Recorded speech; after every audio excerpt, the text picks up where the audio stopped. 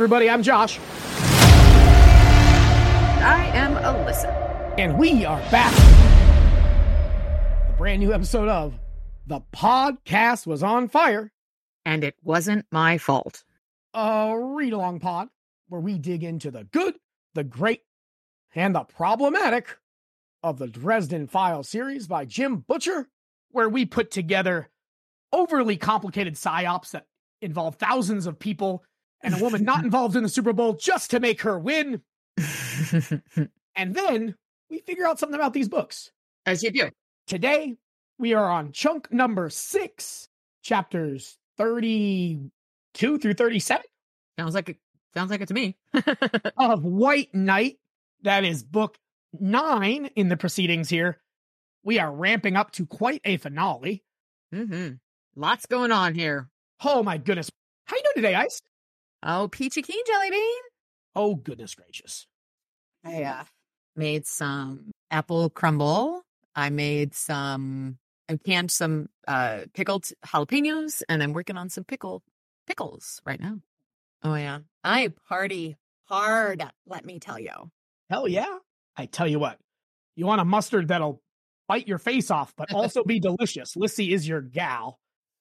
I'm nearing the end of my jar, so we're going to have to do some work. I have one more jar I can send you. Or I can maybe bring it with me when I come next month. If you do a carry-on. Did you ever... Because it's going to be... Doesn't it count as liquid? Maybe not. It's not a liquid. I meant if you check it.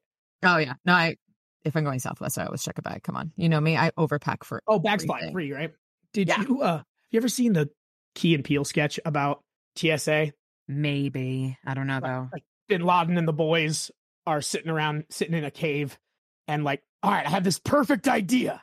You need to have 5 ounces of liquid and you get it through. They're like, no, TSA. All right, how about this one? We put it in the shoe. It's amusing. TSA are the real heroes is really the what we get out of that sketch. I digress. What'd you think about this chunk? Again, we left it on a great cliffhanger. I almost wish we had left it a chapter before just because the bad attitude. Just because you're mean? Oh, no, because the chapter before would have been a great, I love a good entrance. That would have been a great spot to finish narratively, but also you would have not had as rough of a time building up to the fight and then having to stop partway through. Yeah. Yeah. Which is an adventure. That's okay. It's okay. I mean, obviously. Cerulean ovaries, we call that in the business, I believe. Called what? Cerulean ovaries. I've never heard that term, but okay. Blue balls. Ah. The lady version. Gotcha. Dork. I just remember that from a episode of X-Files. There's a creepy guy in the back. Cerulean blue. Weird shit stuck in my brain in the early 90s. I understand that completely. Most of it dangerous. Goodness gracious me. Exciting. We are ramping up here to go tackle Jimbo Butcher, make him do a chest bump while holding a dick mark. Very excited about that. On that note, if you've been a Patreon member, shoot me your address. I'll send you a regular bookmark if you're going to be lame about it. But these things are really sweet. Mine glows in the dark. I can't promise everyone's will. But yeah, we'd love to get you, get your beaks wet for taking care of us and keeping the lights on around here. So definitely take care of that. And I'm going to see Lissy in, 5-6 weeks or so. And the sun is shining in the Pacific Northwest today. So nice. all strange and wonderful. It's gray and supposed to rain here, so. Well, that's what you get for moving to NorCal. It's more. Coldest winter I ever spent was a summer in San Francisco. It is accurate, though. Summers in San Francisco are not warm. Apocryphally credited often to Mark Twain, but I don't think anyone knows who said that.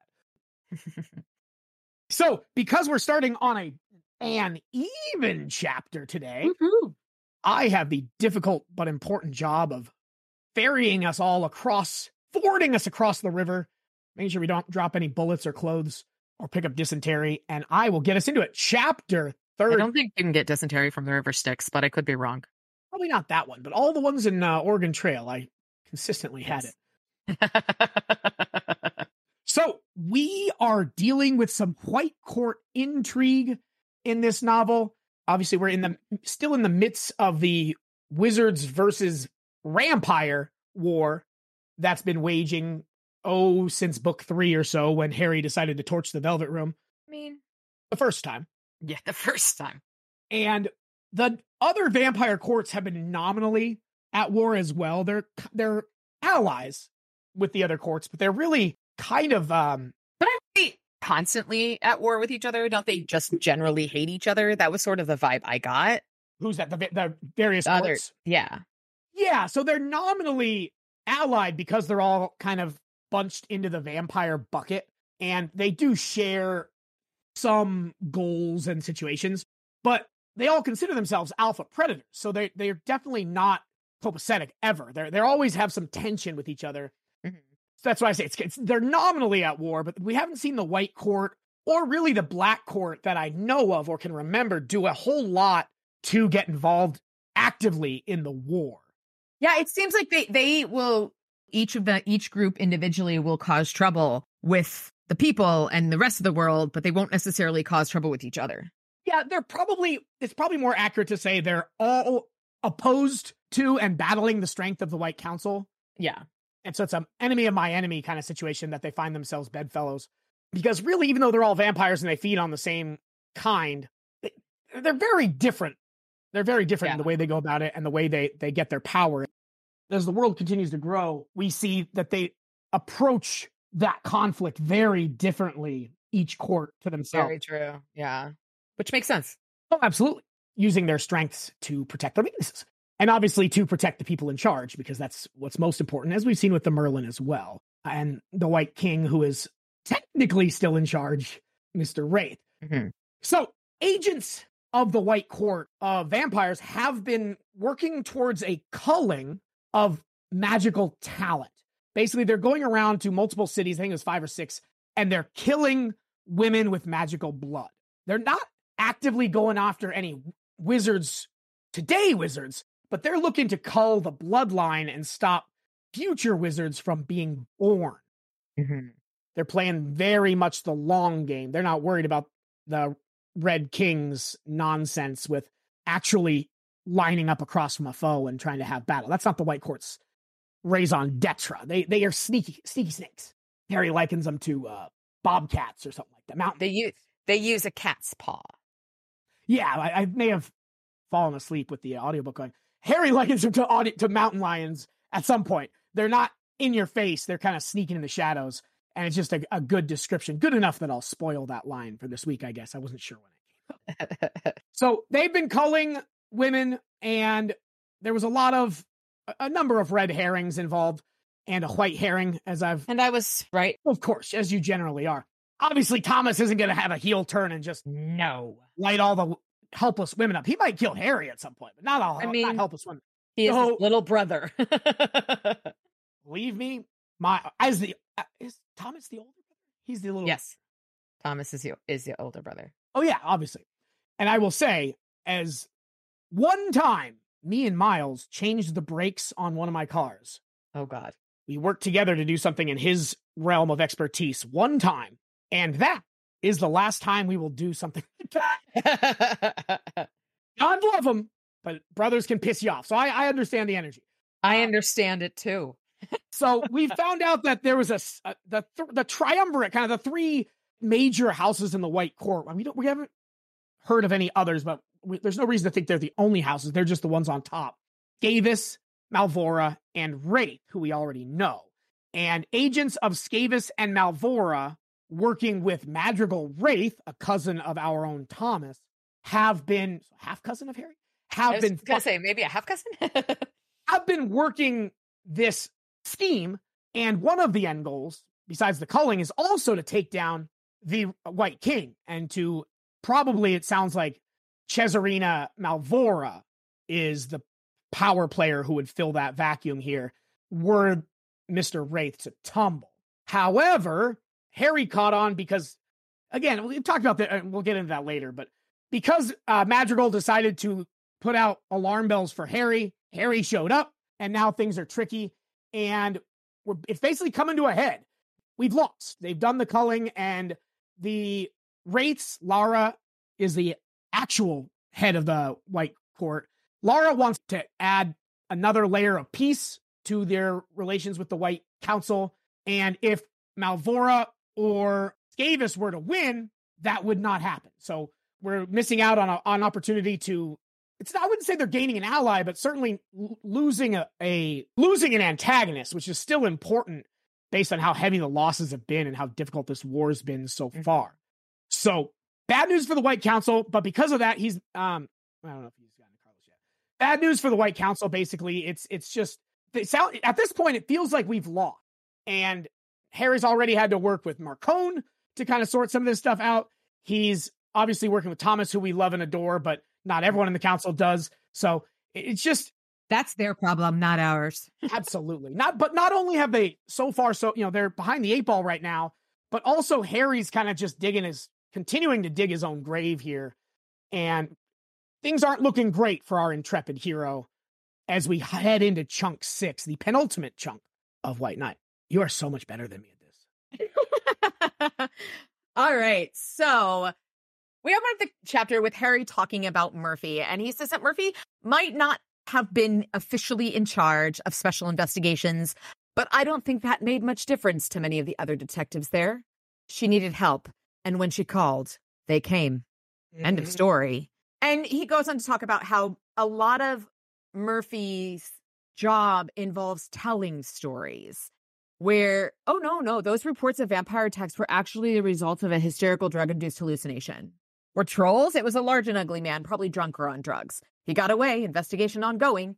And it's kind of like, he's mentioned this before about how part of the job of special investigations is to skew these supernatural instances towards the commonly held normality of the real world. Murphy should be a novelist. She writes so much fiction. And he says that she'll probably tell them that this whole mess was terrorists, because terrorists are hot right now. There weren't any corpses to clean up, just one wounded woman who probably needed to see a shrink more than a jail cell. I debated with myself over whether or not to suggest she add in a bit with a dog. People love dogs. You can never go wrong adding a dog to a story. I love that. Right, Mouse? Mouse looked unhappily up at me. So we learned that Mouse had to get sprayed at the car wash because he had the Skavis' blood all over him. Mouse's fur keeps out just about everything, but when it finally gets wet, it soaks up about 50 gallons and stays that way for a long time. Poor floofy dog.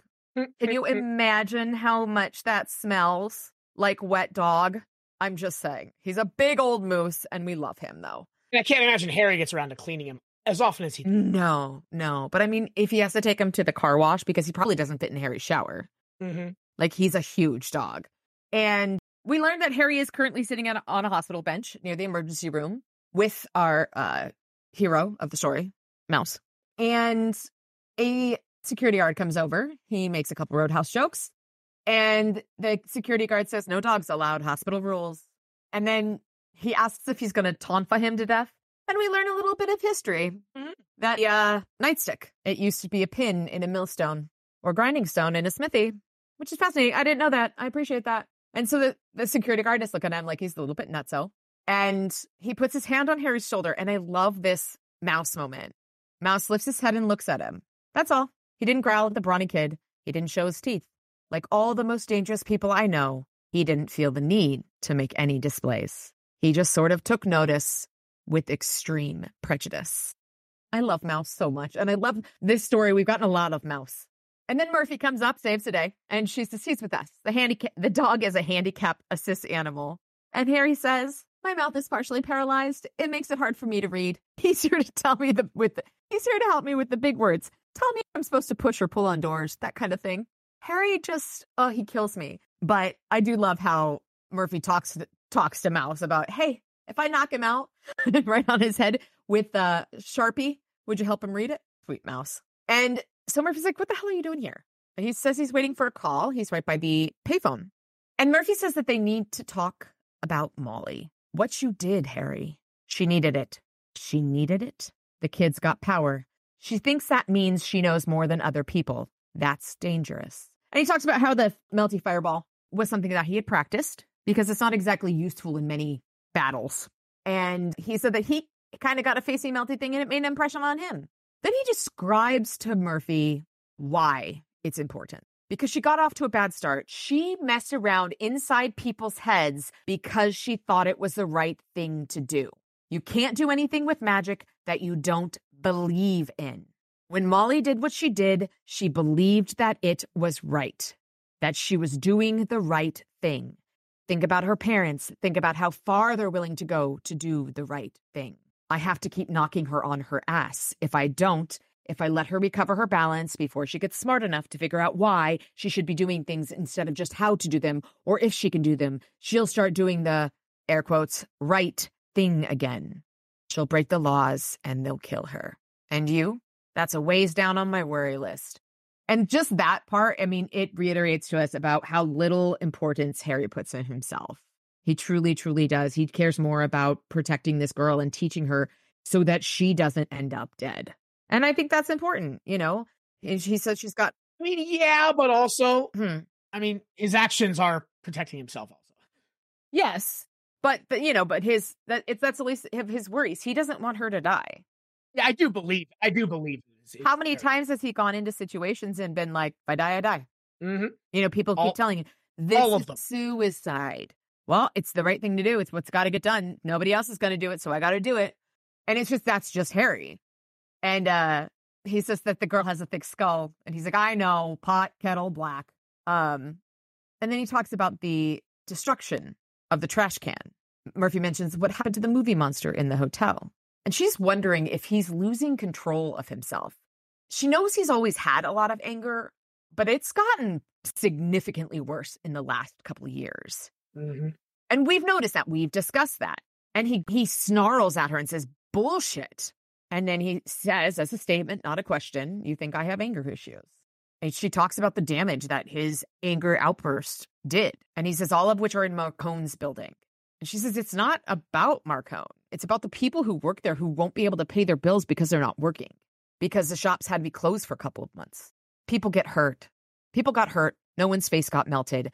But that's not the point. And you know the score, Harry. You know the kind of damage you can do if you aren't careful. She talks about how her skills in martial arts versus her being a cop. She knows she can do horrible things, but she has to be careful about the power that she uses in that position. I'll tell that to my dentist, I said. Don't be petty, Harry. She says she's made mistakes and she's apologized to him for those mistakes. And we know how hard that is for her to do. I can't change what happened, and you're a better man than that. And he feels ashamed for having made that remark to Murphy. I haven't forgiven her. My point is that you knew what kind of damage you could do. And if what you say is true in the moment you use your magic, you thought what you were doing was right. The exact same thing he says about Molly.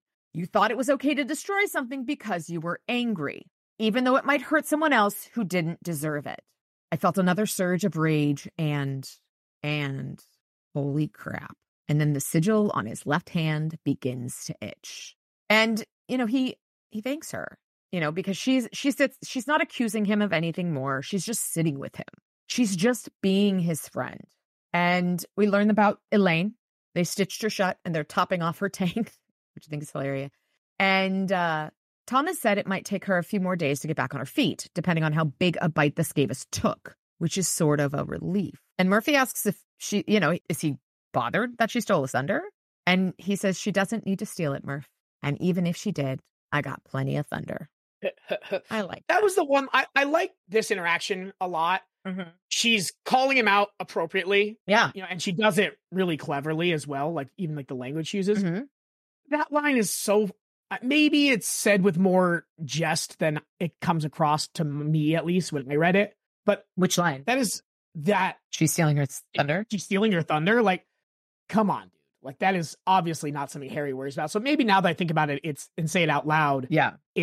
She was just kind of like very clearly fun, and I didn't read it that way. Read it as she's just checking in and being like, you're not upset over that, right? Like she knows him, and just how he's like, I've got plenty of thunder. And, you know, because she knows that too. She knows he has plenty of thunder. She definitely knows. Yeah. I don't know. It just seemed like a line that someone who doesn't know Harry would say, which is in contrast with the rest of this chapter that I really like. Again, I don't like when I like Murphy, but I really like her in this chapter. Sorry, carry on. No, you're good. You're good. And then the phone rings, and we learn whose phone call he was waiting on. And it is John Marcone. He asks if he had received the papers Harry faxed to him. And Harry can use a fax machine and it doesn't blow up. That's really impressive to me. That's what I took out of that conversation. Was it so old? Right? We still use fax machines at my work, though, which is awful. Marcone and Harry go back and forth about, just do what I'm saying. Just what do you want? Are you going to be involved? And Marcone says, say please. Say please, Dresden. Ask me. Give me a break. We both know you need me, Dresden. And I'm too tired to dance. So Marcone is playing Harry's game right back at him. And he says, say pretty please. Pretty please. With the cherry on top. Fuck you. And Harry hangs up on him. I mean, And Murphy comes back to Harry being relieved that Elaine isn't going to be up on her feet again yet. And Harry says it's because she won't be involved in what comes next. Murphy says, you think that, Malvor is going to make a power play? Because obviously they are. I mean, come on. Well, yeah, because I said that in the intro. Well, that too. If anyone points out what happened to Mr. Scabious, they'll claim that he was trying to steal their thunder and that their operation was already complete. In other words, they won. We did all that thrashing around trying to stop the Scabious so that it wouldn't happen. But it's happening anyway. Depressing, isn't it? And so we learn about what this means to the grand world. And if the White Port is successful, they will no longer want to settle with the White Council. They'll throw the support behind the Reds and declare open season on the people with magical abilities. And they'll have several tens of thousands of disappearances and suicides over the next several years. And Murphy makes a good point. They'll just be statistics. So many people disappear already, it'll go unnoticed.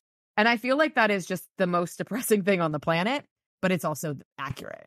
And it'll also make the war harder on the White Council. So it'll just continue to deplete their powers, their stance, and they will lose. Yeah, their resources are already stretched so thin. Yeah, they need the help. They need the help from the White Court. Or even their indifference. Yeah, exactly. We're not sure how much they're actually going to help, but them doing nothing is much better than them doing lots of bad shit. And Harry points out that if the council loses, the vampires can do whatever the fuck they want. The Reds will go to places where there is already chaos and corruption. And Stalin's stomping ground. I like that. You guys will be on your own. You guys? People. Living people. And this upsets Mouse, understandably. And he also says something that was absolutely 100% expected. He said, that isn't going to happen while I'm still alive. He tells her his plan. And she says, you're crazy. Be positive, Murph. You call it crazy? Call it unpredictable. I can't go any higher than insane. You in? Murphy looked insulted. What kind of question is that? You're right. What was I thinking? We left together. Of course. I love that Murphy's always in on his harebrained schemes. Yeah, she's in so deep at this point. There really is. And she's got such a connection to Harry. And I think as much as he wants to save her, she wants to save him as well. Mm-hmm. Absolutely. They both have that complex. Like, yes. They're both broken in ways that dovetail nicely with each other. Yeah, but they're fixers. It's what they do. Mm-hmm. Everything but that asshole in the mirror. Uh-huh. So Harry stays up late making arrangements that would, he hoped, help him take out Madrigal and his Malvora buddy and put an end to the power struggle in the White Court. After he was through scheming, he dragged himself to bed and slept hard but not long. Too many dreams about all the things that could go wrong. This is something we haven't seen maybe for a novel or three, his nightmares. Mm-hmm. We used to get living color, vivid recollections, and I wonder if that may also be the other occupant of his skull. He gets up and is rummaging around in his ice box with actual ice looking for breakfast, and Lash decides to swing on through for a pep talk. And they're always so helpful. And this conversation is, again, based on my leanings, this is one of my favorite conversations we've had, right? I told you, I've said multiple times how much I love the one-on-one, Billy and Harry are one of my favorite duos, just their conversations, right? How they match wits and power levels. It's asymmetrical, but it's, Billy's not backing down. And this is kind of the same thing. Very much an asymmetrical relationship, but Harry's not backing down either. Yeah. And she brings up Molly and says, do you really think it's possible for her to change? Who? I think that who is very pointed. Yes. He knows who she's talking about, but he's trying to spin it back. 100%. Your pupil, of course. Do you really think she can change? Do you think she can take control of herself the way you would have her do? I turned away from the fridge. Lashiel stood in front of my empty fireplace, arms folded, frowning down at it. She was wearing the usual white tunic, though her hair seemed a little untidy. I hadn't slept all that long or all that well. Maybe she hadn't either. Love that. That he had a shitty night's sleep, and now she also was relegated to shitty night's sleep. Yeah, I think I agree. I love that. I think it's important. Kind of proving what he's saying. Yeah. He says, why do you ask? And she says that she's got patterns. She's established. She doesn't give a fuck about what other people think. She does her own thing, and in some cases even replaces people's will with her own. She is, in short, by that definition, a bad guy. She did that once. Twice, if you want to get technical. And there's kind of a comfortable silence here. I just really love the progression of this relationship as well. Mm-hmm. And this is going to come up again, but I have to read it here as well. I think there is only a slightly greater chance of your enemies killing you than your allies, my host. You are a madman, which is too good. I love that she agrees with Murphy. Because Murphy says, you're crazy. And that's the Lash interpretation of it. And I love it. Absolutely. Remember, she changed her hair color because there were too many blondes in his life. Yes. I have known mortals for millennia, my host. Few of them ever grew that bored. After Harry says that, it keeps life interesting. Again, this is just all good. I mean, I could sit here and read this multiple times through with different voices just to really hammer home how much I love this. I do wish he had really hammered home the madman angle and poured Coke onto his breakfast cereal. But he ate some dried Cheerios and added the Coke later. It's like eating Cheerios and then taking a sip of milk. Just weird. Agreed. And he tells Lash, I changed. And her words come out quiet and poisonously bitter. Again, we learn a lot in these few paragraphs. Mm-hmm.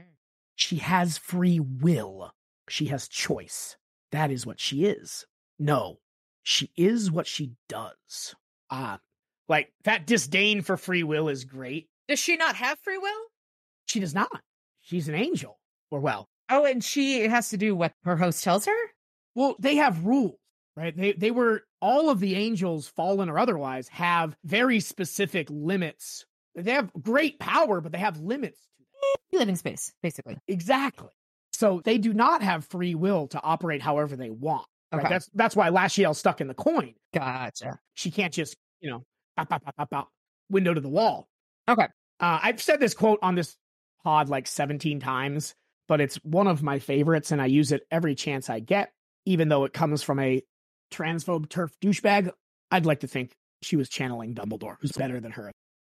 It is our choices, Harry, that show what we truly are, far more than our ability. From a children's novel, as a quote that is very important in my life. I work with children, so there's that. But just that idea of, especially as in the athletic sphere, you see people with great talent that are just magical in the water, right? But how you go about your business, that is described that there. Dumbledore's describing Molly here. She can choose to fix. She can't fix what she's done, but she can choose to move forward in a way that's positive. Yes. And so far, I'm not convinced she's doing that based on what we see in this novel, but she hasn't, picked up the red lightsaber quite yet. And again, Harry continues to spin this and says she could ignore the choice, pretend it doesn't exist, or pretend that she doesn't have a choice when in fact she does. That's just another way of choosing. And Lashiel gives him a sharp look. The shadows shifted on her face as if the room had grown darker. I love this fucking chapter. Sure. We are not talking about me. I sipped Coke and said mildly, I know that. We're talking about Molly. We are. I have a purpose here, a mission that has not changed. I do not change. Mm-hmm. The lady doth protest too much. Mm-hmm. Again, I love she spins around and has all the shadows growing, framing her as this badass that she knows she really is limited. Yeah. He mentions the anger issues that, people have noticed in him. And she, tells him that I've told you once before, my host, You are easier to talk to when you are asleep. And again, she thinks she's stamp, Quitsy's double stamp this conversation, and he spins it back around on her, how the turntables, because she's trying to leave on the mic drop, and he says, my head, my rules, we aren't finished. See, here's the thing. My inner evil twin might have a lot of impulses I'd rather not indulge, but he isn't a stranger. He's me. Yes, he is, full of anger, full of the need for power, full of hate. He just doesn't lie to himself about it. However, constructive anger, feel like is actually reasonable. Also known as passion. We're getting back into the Sith code here. Peace is a lie. There's only passion. Through passion, I gain strength. Through strength, I gain power. Through power, I gain victory. Through victory, my chains are broken. The Force will set me free. I'm telling you, Harry's a bad guy. What was I talking about here? The Force. Yeah, of course. Though passion has brought justice where there was savagery. Love that. And I just can't imagine you talking to my evil twin like that without him ever saying anything back. I don't think you're the only one doing any influencing here. Such arrogance. Do you think you could change the eternal, mortal? I was brought to life by the word of the Almighty himself, for a purpose so complex and fundamental that you could not begin to comprehend it. You are nothing, mortal. You are a flickering spark. You will be here and be gone. And the eons that come after, when your very kind have dwindled and perished, you will be but one of uncounted legions of those whom I have seduced and destroyed. You cannot change me. You're right. I can't change Lashiel, but I couldn't prevent her from walking out the room either. Lady, you ain't Lashiel. This chapter is so good. And I lay it all out. He's talking to himself through this whole thing. Well, yeah, again, going back to the scene in the busted up apartment where Butters is standing there as he has this epiphany. Mouse is confused. Actually, Mouse probably can see her, but Mouse gets it. Mr. would be confused if he gave a fuck. Yeah. He's just wondering why people are in his apartment. Exactly. Don't you guys have somewhere to be? But again, it just fundamentally changes the idea of Lash, right? Yeah. Like, it's very interesting. I love this chapter. Just those conversations are great, even without that big spin at the end. But he is basically trying to do the same thing with Lashiel that he's doing with Molly. Yeah. You don't have to be a bad guy, which I don't think she is. I think we're judging her. Maybe she made some mistakes over the last couple millennia, bajillion years, but still, never too late to change, baby girl. Yeah, and we get proof of what we had to. I mean, we had to have known this kind of, but it's good to see it. Where he says, how many shadows like you have ever stayed in a host like me for longer than a few weeks? Longer than 3 years? Never. Granted, you are unusually stiff-necked for a mortal. Suicidally so, in fact. And again, he brings back that same beat when they were talking about Molly. And I love that he uses he joked about it being a diminutive, but it's not. It is a casual, friendly nickname. Mm-hmm. Lash. Just because you start out as one thing, it doesn't mean you can't grow into something else. She tells him to give her a call if he needs her, and she dips, and he lets her this time. And now he has to shift his brain from convincing a demonic fallen angel presence to be a good guy to defeating the whole damn White Court. Just another day in paradise. The clock ticks down steadily, and there's nothing I could do but get ready and kill time, waiting for nightfall and the fight that would follow. All right. So he's doing his normal routine, letting Mister out, taking Mouse on a stroll, and tick-tock, tick-tock. The clock is just ticking by. He's cleaning off his staff. He recharges his battle rings and cleans his gun, loads it, puts everything aside. He uses some leather cleaner on his coat. And we learn that he put the spells into the jacket with tattoo needles, which I think is cool. Mm-hmm. And I did everything I could to avoid thinking about Anna Ash's corpse in that cheap, clean little hotel room shower while the time crawled by. At 5:45, somebody knocks at the door, and it is everybody's favorite warden. Los has arrived. And, Harry, a little difficult for Harry to get in. Shock me.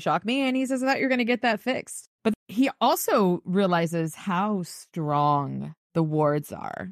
And Harry says, got to exercise the apprentice's talent somehow. Carlos makes an inappropriate comment about, Harry's sex drive. And he's I'll be the first to admit that I sure as hell find some uses for the girl. That girl is fine. And then he stopped, looked around nervously and like, she's not here, right? Which I love. The fear in his eyes. Oh, 100% is fantastic. Carlos greets Mouse with a shaken paw and a wagging tail, tosses some catnip up to Mister. Every character in this series has a 4 to 7 point handshake with Mouse. And I fucking love it. And he tells him, Ramirez, I just disapprove of recreational drug use. Okay, Dad. But since we all know who really runs this house, I'll just keep on paying tribute lest I incur his nib's imperial displeasure. We were all right. I mean, that's what we've been saying all along, that he runs the joint. And I mean, duh. Or own the cat. You understand that that's not a joke. No, it's just reality. So he asks Carlos if he has any questions. He says, we're going to stomp into the middle of a big meeting of the White Court, call them a couple of murderers, challenge them to a duel, and kill them right in front of all their friends and relatives, right? Right. It has the advantage of simplicity. And he pulls out a freaking Desert Eagle handgun, which is a huge hand cannon. Call them names and kill them. What could possibly go wrong with that? We're officially in a ceasefire, and as we've announced ourselves as parties arriving to deliver challenge, they'd be in violation of the accords to kill us. Or we show up, they kill us, and then play like we left in good shape and vanished. And oh dear, what a shame and loss. So all those young hot women, that madman Harry dressed and that good-looking young Ramirez down with him when he went. No, in the first place, the council would find out what happened one way or another. If any of them looked, Ebenezer would. How do you know? And we know why, obviously, because he's the Blackstaff. B, it's Harry, and it's Ebenezer. So, duh. And we know what he did with Duke Ortega and the old Soviet satellite, which I think is spectacular.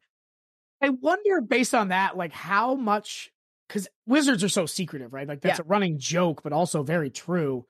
How many people in the council, obviously the Merlin does. Yeah. Because I think he's mad at Ebenezer for stepping up and getting enough support for Harry at his own trial. Yeah. And then getting enough support to become part of the senior trial. Or senior counsel. Well, it's a gerontocracy, so he couldn't really stop him there. But remember how angry he was now, like how much of a dick he was to him. Yeah. And we talked about that, and I've been thinking about that and talking to some listeners, and I do think that a big part of that might be him going against his leadership at Harry's trial. Mm-hmm. I'll put that together later on the back end of this. But I wonder how many. It doesn't seem like Carlos knows. No, nobody knows their relationship. Which is interesting. It feels like, I think he knows that Ebenezer was his mentor, right? Does he, is my question. I don't know. Certainly he doesn't know he's the Blackstaff. No, he doesn't. But I mean, I see that he would know he was his mentor. I feel like that's not something that Harry would A, hide, or B, hold. But there's no reason for anyone to share that. You know what I mean? Like there isn't like a newsletter. So I wonder, it just seems like. He and Los are friends. Yeah, but why wouldn't Carlos say like, you know what I mean? Like maybe because Carlos's mentor wouldn't. We also don't know who's Carlos's mentor is. That's true. Because it's like maybe Carlos has a mentor who wouldn't put on his neck on the line, who would just be like, oh, too bad, so sad. Which I actually feel like a lot of people in the council would do. 100%. 100%. And so that's why that's not his first, how do you know he'd do that? It's like, because I know him and because he has done it before.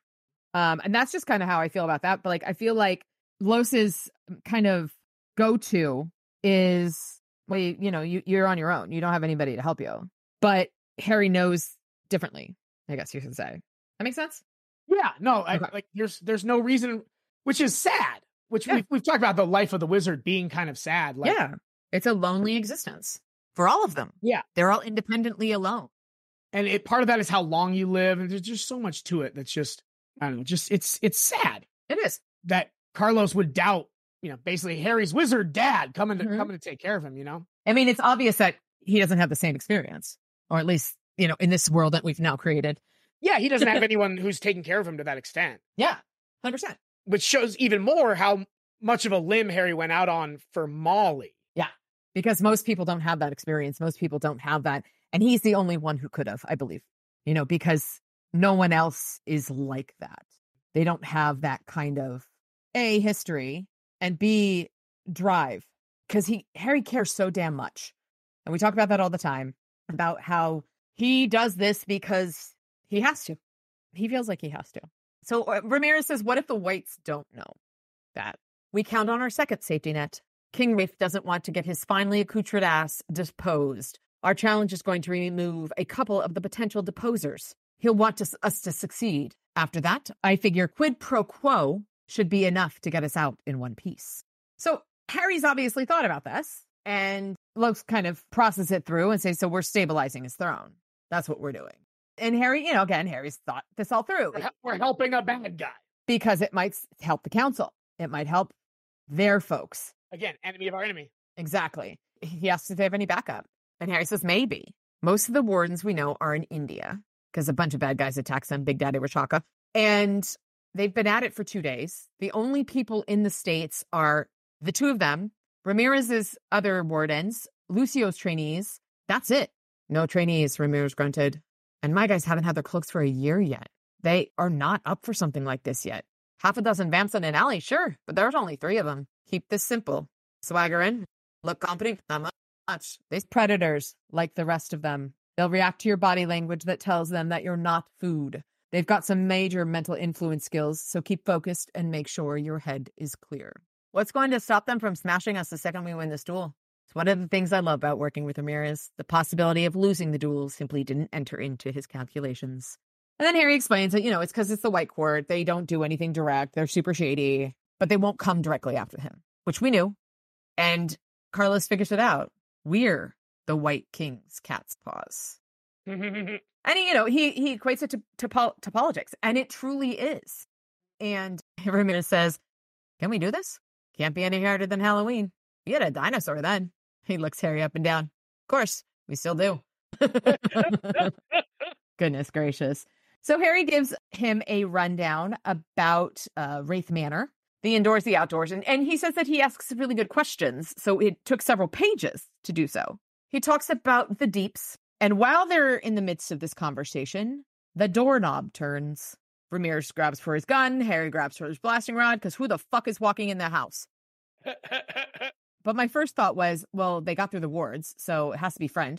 Ramirez says, who is it? That backup we might be getting. I said quietly. The door banged open by inches, and Molly slipped inside. So Molly's our potential backup, apparently, which is interesting. And she has de-gothified herself and taken away all the bright colors, tucked her hair under a hat, and has her mother's first aid kit that she's taken into battle with her. And Harry reminds her this is the 3rd or 4th time in the last 2 days he's told her to stay home, and she has ignored him. She says, I know, but I want to talk to you. I'm busy. I know, but I really need to talk to you, sir. Please. And he sends Ramirez out to go get fuel for the Beetle, and he tells her shut the door. And she has to grunt and shove it a few times, which, considering the door is so fucked up, you can barely shut the door. But you think you're ready to fight the White Court? And he cuts her off again. She starts to speak. He cuts her off. Again, you're ignoring me. Again, you're here when I told you to stay away. But you think I'm a friggin' idiot, too stupid to make these kinds of judgments on my own, and you want to go with me anyway? It isn't like that. No? How many beads can you move, apprentice? How many beads? She pulls the bracelet off and starts working on the beads. And she says, Harry? Yes? Why does it matter? Regarding the bead bracelet. It matters if you want to go into this with me. She looks at him and says, but that's just it. I don't want to go. I don't want to see that. Blood like that. I don't remember what happened when you and Mother saved me from Arctis Tor, but I don't want to see more of that. I don't want it to happen to me. I don't want to hurt anyone. Then why are you here? Because I need to do it. I know that what you're doing is necessary and it's right. And I know that you're doing it because you're the only one who can. And I want to help. You think you're strong enough to help?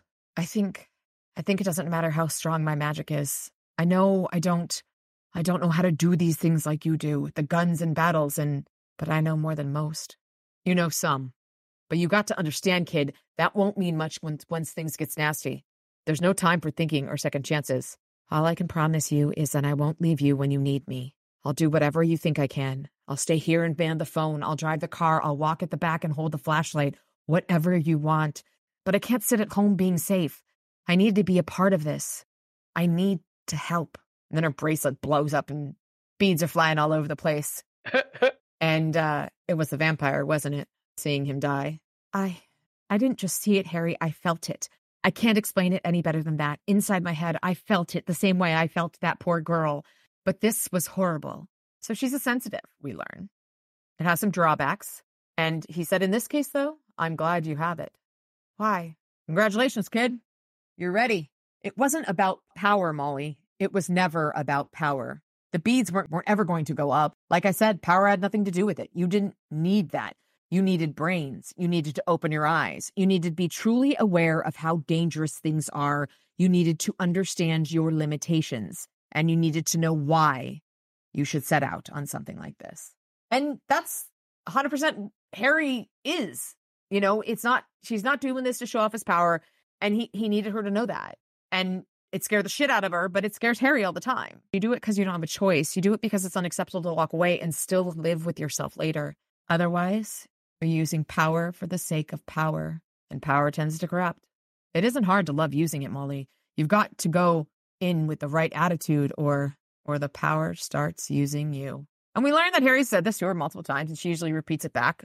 But this is the first time she kind of slowed down and kind of thought about it. That's why you do it. That's why you help people. You're using the power for someone other than yourself. And he says there's a difference in knowing something and knowing it. He points to her head and then to her heart. And it's just, this is Harry in a nutshell. He is teaching her how he sees the world. And I think that's kind of cool, like how he's kind of molding her in his image, but he does. I don't think he necessarily sees it like that. I just think he sees it as how important that is. Oh, I think he absolutely does see it like that, because that's what he thought Ebenezer was doing, even though Ebenezer never said he was. And that's why he got so mad. Just like she got mad at him? No. But when Ebenezer showed that he wasn't the guy that he wanted Harry to be.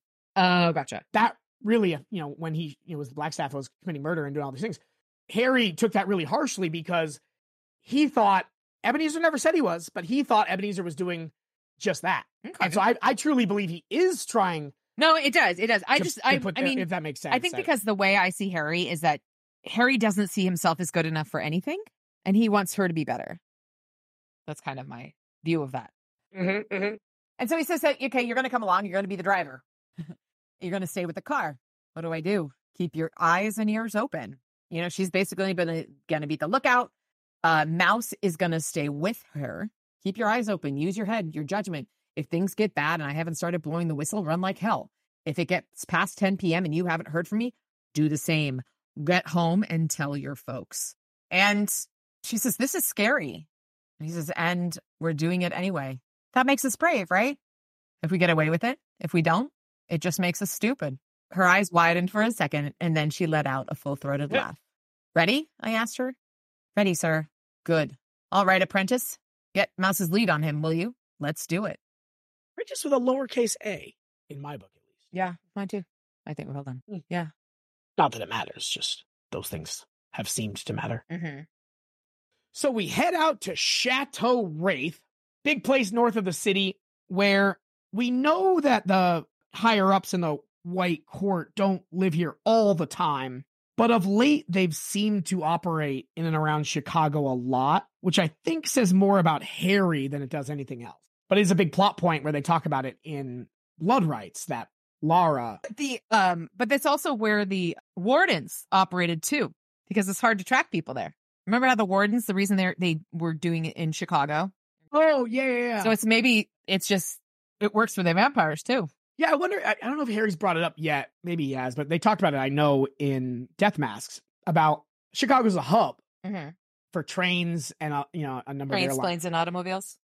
I don't know how many automobiles, but certainly the planes and trains and John Candy. R.I.P.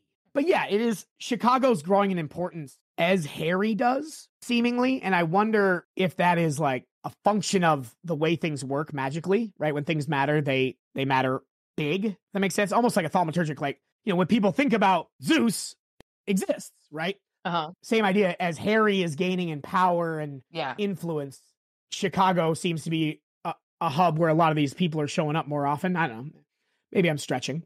But they head out to Chateau Wraith, and we get a quick description that it's an enormous property with mature trees, and now since the new boss has moved in right behind the old boss, Lara has put up razor wire over the 8-foot high stone walls.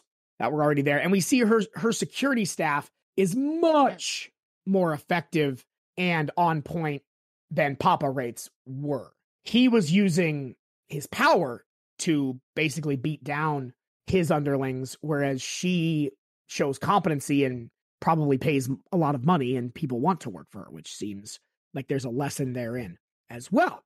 So Molly's driving and she stops about a quarter mile out and they hoof it in the rest of the way.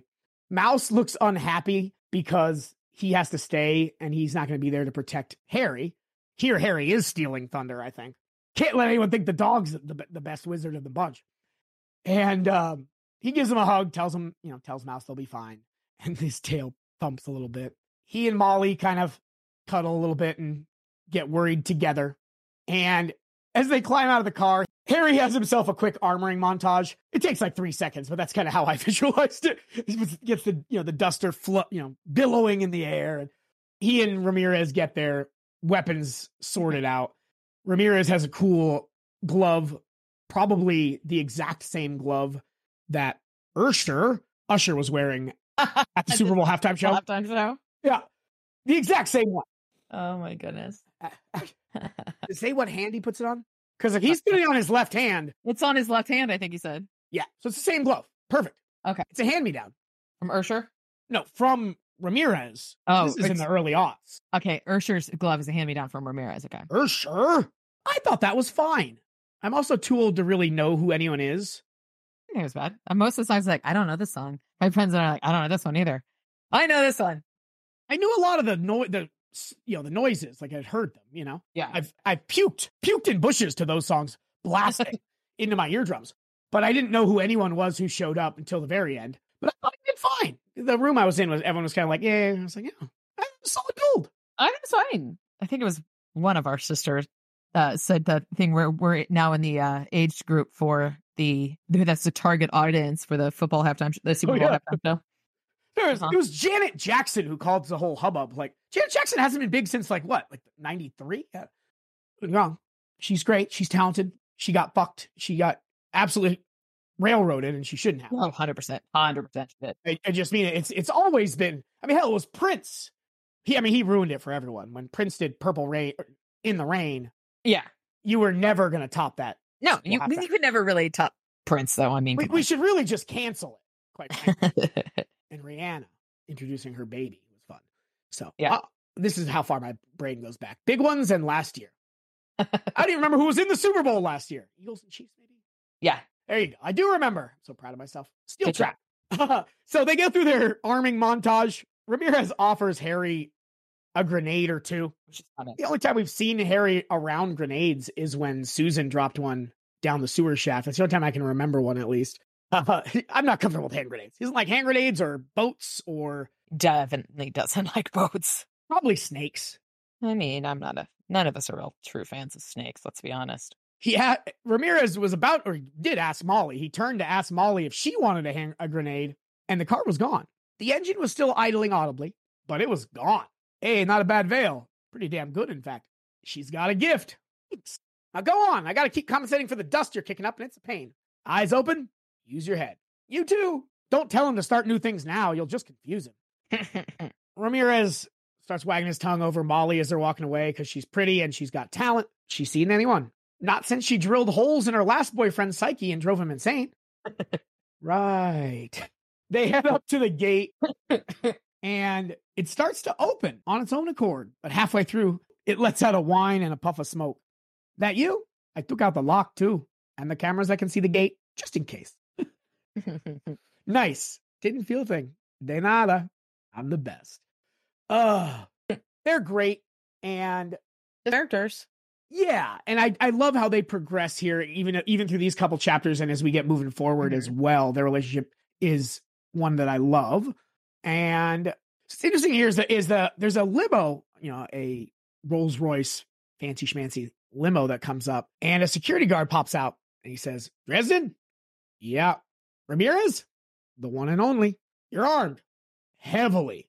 He tells him to get in the car and he's supposed to come collect him. And that's not how the Accords work, right? Miss Wraith can say that she wants this guy to pick her up, but that's not the same thing as Miss Wraith picking them up.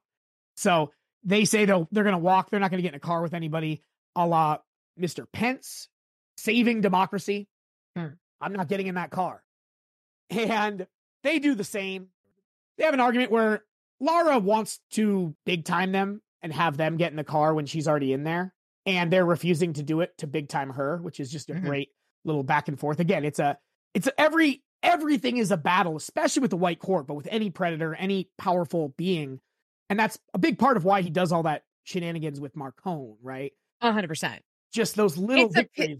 It's a pissing contest, but it's also I'm not backing down from you. Yeah, those chipping away at that facade of power, that maybe not facade, that actual mountain of power does matter in the aggregate.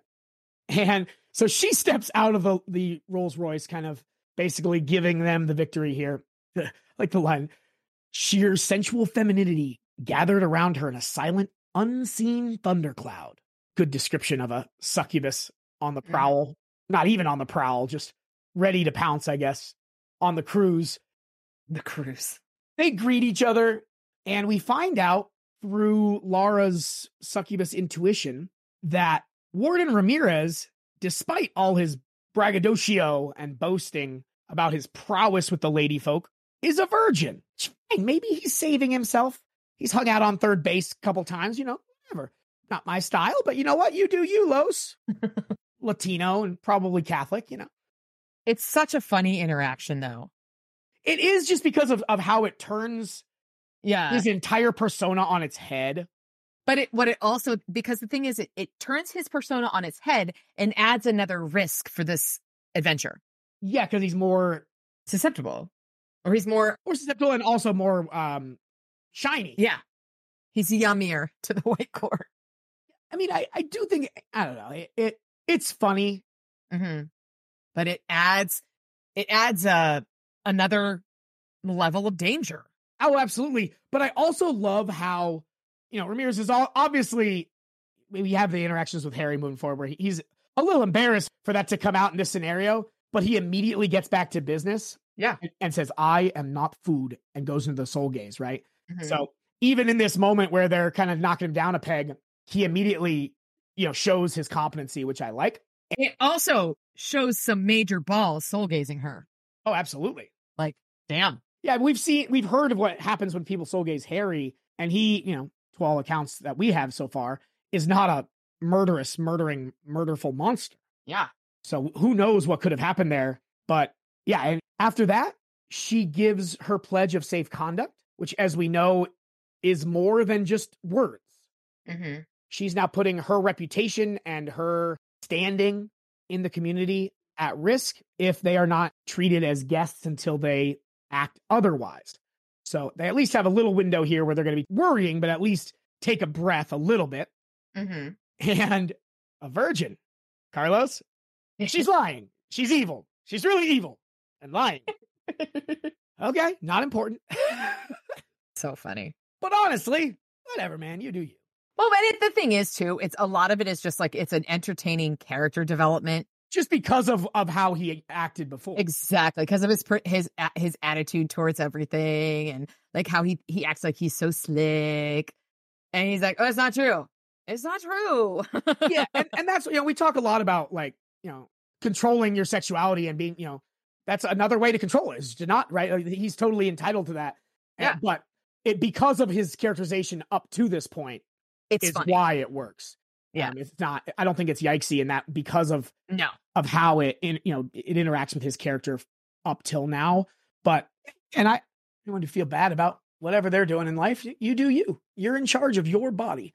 Although it sounds like he's not necessarily agreeing with that line of activity. They hop in the limo. She climbs in all poise and beauty and gorgeous gray eyes. Step into my limo, said the spider to the fly. And we did. I love it. So the limo rolls past the house, and Lara confirms the conclave is being held in the deeps. Less walking for everyone that way. And, Harry's just making snarky remarks about the castle-looking house, where it's always nice to know you're living somewhere that could withstand a besieging army of Bohemian mercenaries if it had to. or American wizards. Got it. So Lara gets out of the limo. Ramirez and Harry sit still for a second, and Harry says, "That is an awfully lovely woman. I thought I should let you know, kid, in case your inexperience had blinded you to the fact." "Lying," Ramirez stated, blushing. "Evil." I snickered and slid out of the car to follow Lara into the woods beside the gravel lane. So the last time Harry was coming through here, he was following a tracking spell. But this time there's an actual red carpet. Lamps were lit along the way, and he notices they're not lamps. They are small crystal cages containing fairies, tiny pixies, trapped and miserable, crouched in the cages. Between each cage knelt more prisoners. Humans bound by nothing more than a single strand of white silk about their throats, tied to a peg driven into the earth in front of them. And so it's men and women, various types, hair colors, body types, every single one of them beautiful, their eyes lowered as they knelt quietly. It's a bunch of thralls. One of them has nail marks and teeth marks on their neck, and we learn that it was Madeline. And rather than just leave him there, Lara says, "Get him inside so when she leaves, she won't kill him," which is interesting. They continue to walk, and Harry gets angrier with every step. "They're willing, Dresden, all of them. I'm sure they are. Now, there is no shortage of mortals who long to kneel before another wizard. There never has been. I'm sure they all knew that they might die by doing it. It happens at these meetings. Guests have no need to dispose of a body, since as hosts, we are responsible for such necessities. As a result, many of our visitors make no effort to control themselves." "Irresponsible, all right. What about the little folk?" "They trespassed on our land. Most would simply have killed them rather than pressing them into service." "Yeah, you're all heart." Where there is life, there is hope, Dresden. My father's policies on such matters have changed of late. Death is gauche when it can be avoided. Alternative courses are far more profitable and agreeable to all involved. It is for precisely that reason that my father knew your folk." So a little bit of the insight into why the White Court is working with the White Council. Or looking to do it. They haven't, I don't think they have yet. They're looking to do that. And they continue to walk, and there are guards outside, a couple of deer stands with additional guards. So this is a heavily guarded area. Larry tells them to wait at the entrance. They'll send someone when the White King is ready to receive him. And Ramirez is observant and says, "You've met her before." "Where?" "Set of a porn movie. She was acting." "What were you doing?" "Stuntman." I'd been hired by the producer to find out why people involved with the movie were getting killed." "Did you?" "Yeah." "So did you and she?" "No. You can tell from how I'm breathing and possessed of my own will." And then Justine arrives. She's moving and walking, and she's not in a wheelchair like we saw her last. But she grabs his hand, tightens hard on a quick measured sequence of shave and a haircut. Took Harry a second to realize what it was. And he squeezed back for on the beats for six bits. I thought it was 2 bits. Yeah, me too. But for anybody who doesn't know, it's the inflation. Thanks, Biden. But that's the tune. It's that that shave and a haircut. 2 bits. 2 bits. So obviously she's trying to send him a message. And Harry says, "I'm sure any man would be delighted to see you." She asks them to accompany her, and so they move to a mark on the ground in chalk. "Here," said in a quiet but not at all dreamy voice. "We can't be overheard from here." "What's going on? How are you walking around like this?" "It doesn't matter right now. I'm better." "You aren't crazy, are you? You nearly scratched my eyes out that one time." "Medication. It isn't. Look, I'm all right for now. I need you to listen to me. Lara wished me to tell you what to expect.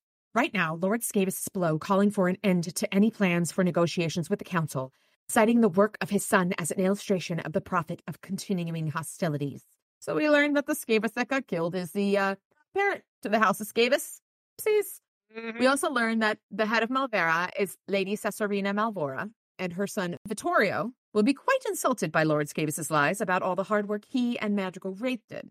"When does Lara want me to make my entrance?" "She told me that you would know that when was best." "Right. Take me to where I can hear them." "That's the problem. They're speaking ancient Etrusian. I can follow enough of it to give you an idea what..." "It isn't a problem." "Is it?" I thought towards Lashill's shadow. "Naturally not, my host," came the ghostly reply. "Groovy," I said. "Thanks, Lash." A startled second passed. Then she replied, "You are welcome." So I don't know if she's not used to being faked or what. Yeah. Because she's usually like this force fighting against, and he wants to work with her and be buddies. I love that. I love it. Yeah, it's also very polite, and so he moves over and he can hear what they're saying. His ears hear it as Etruscan. His head hears it as English, much like with the ghouls, with ancient Sumerian. And so Lord Scabious is saying that the mortal freaks and their ilk stand on the brink of destruction. Now is the time to tighten our grip and neuter the kine once and for all. So basically, Scabious is saying, look, we can get fucking rid of them. We'll use what they figured out about travel and communication, and we can bring them into control. Only a fool would let it slip between his impotent fingers, my king. Only a fool would make such a pathetic claim. The crown, Wraith interjected, recognizes Caesarina, the Lady Malvora. Thank you, my king. While I cannot help but admire my lord Scabious's audacity, I fear that I have no choice but to cut short his attempt to steal glory, not his own, from the honorable house of Malvora. So they give the whole rundown about how Vito and Madrigal did all this shit to get rid of all of the kine with skills. Basically, the freaks. The freaks are weak. Now is the time to finish them, now and forever. Despite the fact that the White King thinks otherwise, many things change, O king. There was a booming sound, maybe a fist slamming down on the arm of a throne. This does not. You have violated my commands and undermined my policies. That is treason, Caesarina. Is it, O king? Or is it treason to our very blood to show mercy to an enemy who is upon the brink of defeat? I would be willing to forgive excessive zeal, Caesarina. I am less inclined to tolerate the stupidity behind this mindless provocation. So there's a little bit of the political bullshit going back between the Malvoras and the Wraiths and the Scabious. We are strong, and the strong do as they wish. Who shall call us to task for it, O king? You? If that wasn't a straight line, my name isn't Harry Blackstone Copperfield Dresden. And he makes a loud noise, sends fire out into the great room, 5 or 6 inches high, down the tunnel, on a red carpet of his very own. He and Ramirez walk in, and the cavern is full of vampires. And he realizes that Vitorino Malvora is Greycloak, with Madrigal Wraith not 30 feet away. The murdering bastards were staring at us, mouths open in shock. Vittorio Malvora, I called, my voice ringing with wrath in the echoing cavern. Madrigal Wraith, I am Harry Dresden, warden of the White Council of Wizards. Under the Unseelie Accords, I accuse you of murder in a time of peace and challenge you here and now before these witnesses to trial by combat. He slams his staff down and hellfire floods the ruins to the death. Utter silence fell on the deeps. Damn, there ain't nothing like a good entrance. It's pretty spectacular.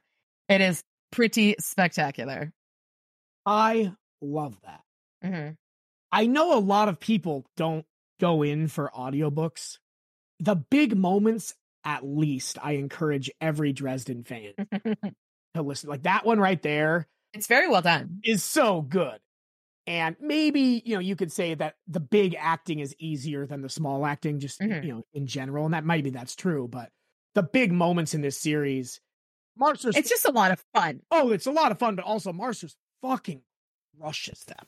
Yeah. Like there are scenes in this series that are my favorite pieces of acting, period. In any medium, it's that good. And obviously the story is incredible to back that up, but he just fucking crushes it. Well, it helps that the story is well written, most definitely, but it is very well done, and it really gives you a full experience of the stories, and I appreciate that. Yeah, and I love doing both. That's one of the cool things about doing this project is I never would have done that. I never would have read it and listened to it. Yeah. Often multiple times. This week I didn't get through it multiple times. Like I did finish it a full time, and I read the first chapter like 3 times because I got lost. I had a lifeguard training class all Friday, Saturday, Sunday. It was a long weekend, which is why some of the editing was a little less crisp this week. I tried to get after it Friday night as best I could, and then I was like, I have to go to bed. And I woke up late for my lifeguard class. Luckily, the instructor let me make it up after later in the day. And so I got home Saturday. I was like, oh, I'll try to fix it. And I was like, nope, I'm in bed. So Unfortunately, it is what it is. I think it's that bad. I did give it a thorough twice over, but wasn't as crisp. Either way, reading it and listening to it, it just gives you such a different feeling. It's the same story, right? It's just, it's interesting what pops. A lot of fun. Different things Yeah. pop, yeah. I mean, it is truly a lot of fun. Mm-hmm. I mean, and it's a good story to listen to. Because there's some, like, I do a lot of audiobooks and podcasts. I also read ridiculously. Like, my freaking Kindle has so many books on it. But it's just like, I always used to joke around that I would always have 3 books going. A book, a Kindle book, and an audiobook. 3 different books, completely different. Mm-hmm. But there are certain books that just are better on audiobook. Like Sarah J. Maas, I think is what her name is, who does she wrote the Court of Thorn and Roses book. Mm-hmm. And I tried to read those, and it was just so hard because they are so bulky, but the audiobooks are wonderful. And so I flown through those audiobooks a couple times. So it's just kind of like that certain books work so well with audiobooks. And this is definitely one of those series for me. And it's definitely, obviously, the novels themselves, the authors need to get a ton of credit, but also the narrators bring it to life. Like, mm-hmm. You listen to a book with a bad narrator, and it's awful. So like four people, 3 of them like friends, and one was like a boss that like really meant a lot to me in my youth. One of their favorite books is The Gunslinger by Stephen King, mm-hmm.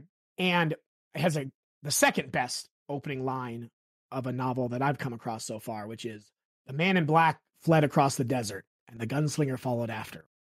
I know that, but I know nothing else about the book because I've tried to read it, and the audiobook is just not, it didn't hook me. I'm not saying, don't want to say it's bad. It's just not me. And I've tried multiple times. I have the physical novel. I have it sitting on my Audible account. It's just one of those books I want to get through. It's culturally, mm-hmm. I don't want to say important, but culturally significant, culturally saturated. Yes. I don't want to give it too much credit because I don't know, but a lot of people really love that novel, and I just couldn't get into it. And like you're saying about Court of Thorn and Roses, I tried to read A Song of Ice and Fire, and I at least had to read every page twice. Mm. It is so dense. Yeah. Early on, it's not as bad, but as they get into the deeper novels, like the first time through, I read it and it was like fine, mm-hmm. but I didn't realize how much I missed. Yeah. Tried to go back through it. It's just like, holy shit. Like, no, I didn't even read this book. There's just so much. It's so dense. Yeah. The funny thing is there's also the flip side where like mm-hmm. my favorite book ever is Pride and Prejudice. I cannot listen to that book on audiobook because it's never good enough. I believe it. It's just, one of those things where I've read that book probably 200 times at least. First time I read it, I was in 4th grade. I cannot listen to the audiobook on. And not because it's a bad book. It's a wonderful book. It's brilliant and wonderful. Obviously, it's my favorite book. But it's just, I can't do it. And I do a lot of audiobooks because I used to drive a lot more. But yeah, this series is an example of great writing and great narration, for sure. Mm-hmm, mm-hmm. Yeah, it really is. And it's amazing that this was, again, we started in Stormfront. Mm-hmm. This is more probably analysis, but still, it was started in Stormfront where it was his first published novel. Yeah. And it was Marsters, he was a working actor with some success, but it was his first narration, mm-hmm. his first time doing an audiobook. And so there were hiccups, and it was, and also because it wasn't a big series yet, the production value wasn't as high. Yeah. Which you go back to, the podcast was on fire and it wasn't my fault. And the early episodes are similarly new and exciting. Everyone's figuring it out. But it's just been, it's really cool to go through the series and kind of grow with the author. Mm-hmm. As again, this novel, Marsters goes from, I liked him as Spike, to, my God, this man is fucking brilliant. If they ever do a live action, he's obviously too old to do Harry at this point. He could be Bob. He would have to be Bob. Or if they did a animated, he could be Harry. Yeah, need to be Harry. Yeah. Blackstone, Copperfield, Dresden, in my mind at least. Either way, we digress.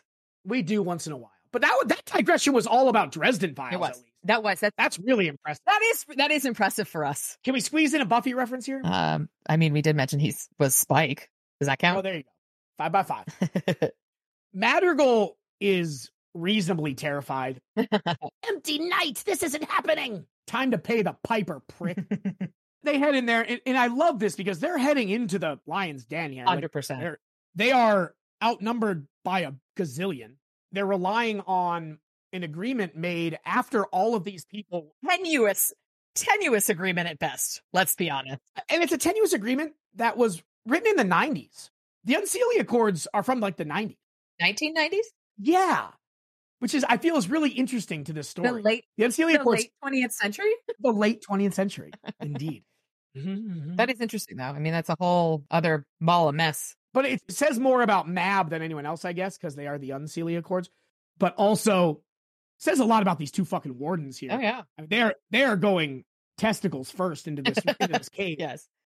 They're doing the Vince McMahon walk down the aisle. Exactly. You don't know what I'm talking about. You're not an American, or you're not a fan of Vince McMahon, who's a terrible human being and also probably a rapist. And a sex trafficker as well. But the man could walk down a wrestling ramp. He does have a way. He does have a way with entrances. He really does. And the way he walks is just so absurd, but it's perfect in character. Mm-hmm. Either way, that's what these two wardens of the White Council are doing as they head in here.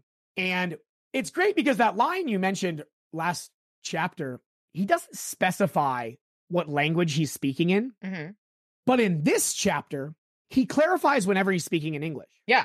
So I'd like to think he gave that badass entrance in ancient Etruscan. That would be pretty rad. Which again, just shows how Ramirez just going with the flow, recognizing this ain't cool, but he's a badass. But he does question it. Oh, of course. Again, which shows his confidence still. I do like that Madrigal also struggles in Etruscan like Harry does in Latin. Oh my God, I loved that. It's just a funny touch. Well, and that the because Lashiel's translation is so perfect, he just sounds like he's not good at that language. Oh yeah, because she's translating Madrigal appropriately. Yeah, which is good. But that's also what everyone else is hearing in the room, which again just kind of undercuts Madrigal even more. He's already working against his own house. He's a little bitch. He's for some reason brought in the guy that's going to bring this whole fucking thing down. But the other thing is that it kind of gives Harry more power almost, but it also is an example of the fantastic writing. Mm-hmm. Like, it's just such a small detail, but it's fucking brilliant. Absolutely. So yeah. It also just goes to show his outsider status even more and kind of explain his motivation for going against his house and working with. He's in the powerful house, but he's outside of it. He's not, clearly he's not really super involved in the power structure if he hasn't learned the language by now, right? So he just like Harry isn't super involved in the power structure. Exactly. The kind of juxtaposition. Parallels. I do enjoy it. We don't have any empathy or sympathy for him, of course, but it is funny and interesting. And they say they want weapons, so they're going to send to the chateau to get weapons. And so Lara says, drinks. Or I guess it was Lord Wraith who said, music then, and another round of wine. Malvora goes back to Kibitz with her coup attempt supporters here. And Ramirez says, like, hey, what the hell's going on? Because he has no fucking clue. Yeah. He hears people yelling in gibberish, and then Madrigal says, empty night. So he gives him the quick rundown. I do like that even when he's describing it to Ramirez, he calls humans or the wizard, the magical community freaks. Just funny. Again, he just does it too perfectly for his own good.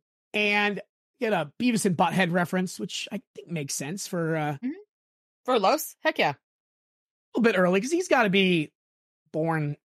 He's a millennial. He's born mid 90s, right? If he's 25 in the mid 20s, I mean not mid 20s, 25 mid aughts in the mid aughts. No, he's born in the early 80s.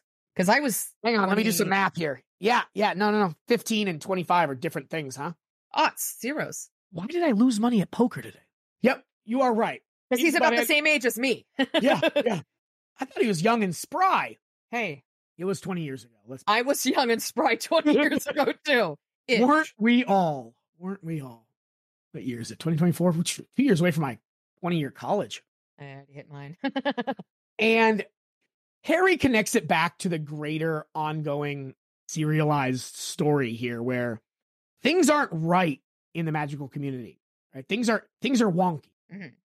And he realizes that's why Lara is using pixies instead of lamps here, because she wants to see what the fairy courts will do about that, because they didn't react when the Red Court of Vampires trespassed on their land, going through their ways. So it's all very, and remember we saw with Lily and Maeve last novel that they're working together. They're worried about Mab. Things are funky. Things are wonky. Things are amiss. Something strange is amiss at the Circle K. Exactly. I mean, truly, how many 90s and early 2000s references can we fit into one episode? Oh, I'm just proud of myself for not going off on an hour and a half long tangent of water polo so far. I mean, hey, that's good. Keep your fingers crossed here, babe. But we have made that Circle K reference before, though. Oh, I make it every week. It's fantastic. Something is always afoot at the Circle K.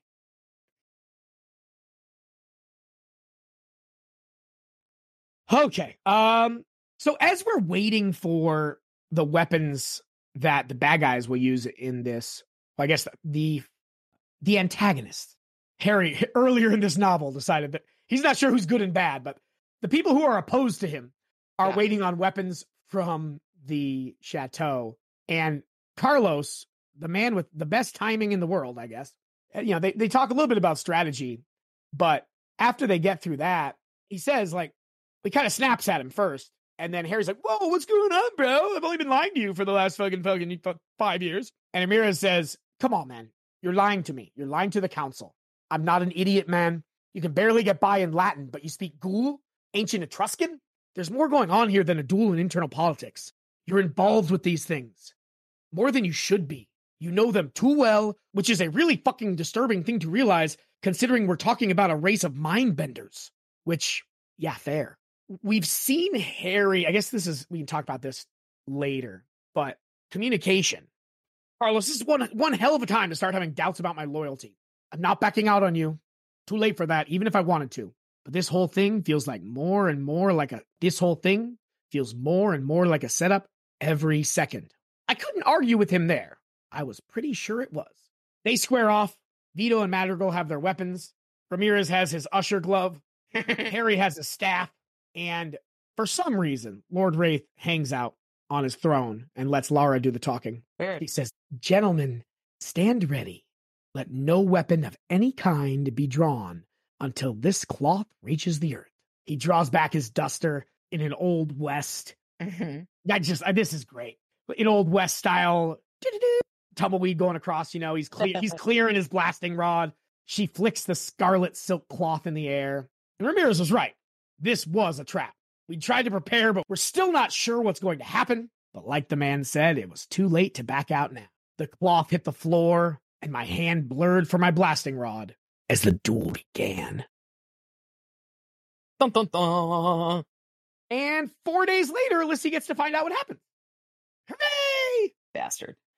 Oh, let's pop over to some analysis.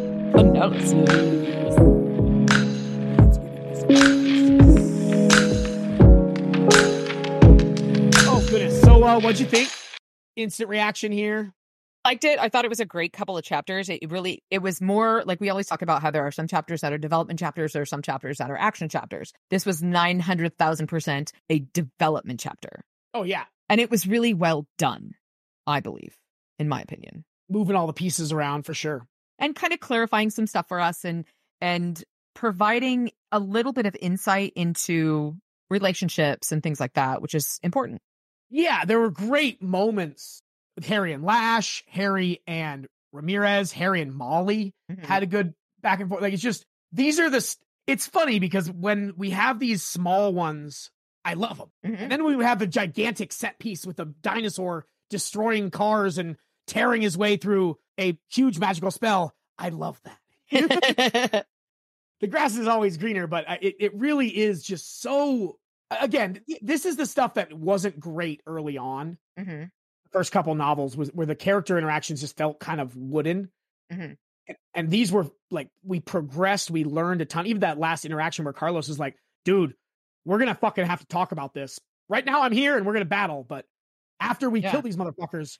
But it's just like, but it's a very, now that you say that, it's a great parallel to when he does the glowing ball of fire at Molly. And Murphy says, we're gonna talk about what Murphy said. Yeah. Oh, no, I love that. There's a lot of those parallels in this novel. There are. That are really interesting. Like kind of, it rhymes. But it's great because it kind of shows you. I got my George Lucas in. It shows you how the characters are ingrained. And this is how Harry deals with things and deals with people and deals with conflict. But he also is willing to talk about it later. Does that make sense? Mm-hmm. Yeah. It's very interesting. But it goes back to the writing. The writing is wonderful. And I am a total fan of it, about how he creates a story, how he crafts these characters. And it's fantastic. Yeah. And it's earned, which again, when you've gone through 9 novels of setup, it's easier to earn these things. But yeah, we've seen Carlos a couple of times, and this conversation felt earned. Yeah. Like I really do love, and that again is, like you're saying, it's just a testament to his skill. This is not even a Dresden Files podcast. It's just a writing appreciation. Bow down, at Mrs. Butcher's Baby Boy's authorship. It really is just incredible. And again, like I said, this, of the 17 novels, this is not super high on my list. It's not in the middle. This isn't like one of my favorites. And you've heard how like much I love every single day we do this. It's like, oh my God, this is great. This is great. Yeah. Which is really cool for me to see. I wonder how the other ones will hold up to the same level of scrutiny. Yeah. Very cool. It's also interesting too, because like the conversations we have about the different characters, where you're like, I don't like her. Fuck, I like her. Shit like that. Just because it's because we are delving into this, but it also gives a really good view of how people view characters, And it's just like, because we're just two completely different mindsets in a lot of ways, but kind of talking through things. And it's just like, I will never like Elaine. She can be the second coming. Don't care. I will never like Elaine. But it's also like how you used to not like Murphy, and now you're like, you begrudgingly give her props every now and again. It's just, that's kind of the coolest part about doing this podcast, is that we get to talk about all of these little fiddly bits, and, we notice more than we would if we were just burning through them reading them. Yeah. Like I said, going through it a couple times with a couple different angles is a lot of these things that I'm like, my mind is being blown on. People, some of our listeners are like, yeah, I got that 25 years ago. Still, I love it. Because again, the way I first inhaled these was mostly through audiobooks while driving. Yeah. Or while doing chores or something, right? Like that's how I read. My time that I dedicated to reading was my commute to my multiple jobs, where they're all far away. Whereas now I get to actually sit down and read the words, and it's the things I'm picking up, and it's really, really cool. Well, and we also talk about the different capitalizations and the different, like the cadence of how things are written with the periods and the different punctuation. It's interesting. And our high school English teachers would be so proud of us, Joshy. Hope so. Some of them, maybe. Miss Curtis, probably not. She probably I limped into class with a sprained ankle one day, like 2 minutes late, and she made me go to the office, so I went home. It was a tardy lockout policy, and you get a detention. I never got a detention, but you get the threat was you get a detention if you're tardy. But a truancy was a detention. So not really incentivizing good policies here. So I went home whenever I was late. We lived like right across the street, but still. I wasn't like a cool bad kid smoking cigarettes and under the bleachers with my leather coat in my pink lady under the bleachers. By any means, I was definitely a nerdy, whatever. But I also made reasonable choices. Oh, heck yeah. Either way. I didn't know you had this, Curtis. Freshman year. Yeah, me too. I had a thought while you were talking about the first chapter there, where you said Molly thought she was doing the right thing. Based on her actions in this novel, I'm not convinced that she doesn't still think she was doing the right thing. She did. Until that conversation, the come to Jesus talk. I think she did think she was doing the right thing, coming in, trying to help and all of this stuff. But it's just like, she didn't know that she didn't know. Does that make sense? Yeah, but that it kind of colors why she's so fucking annoying in this novel, because I do think she realized what she did to boyfriend Nelson was no bueno. But I think she really in her heart thought that everyone was being dumb and crazy about Rosie. Like, I think she still, until that conversation maybe, thought that she was helping Rosie, which is annoying. But it also explains some of her judgment. No, but did she, because of all the trouble she got into? Like, all the trouble she got into, I would imagine that, she'd at least be questioning it. And the fact that Harry's putting his own life on the line.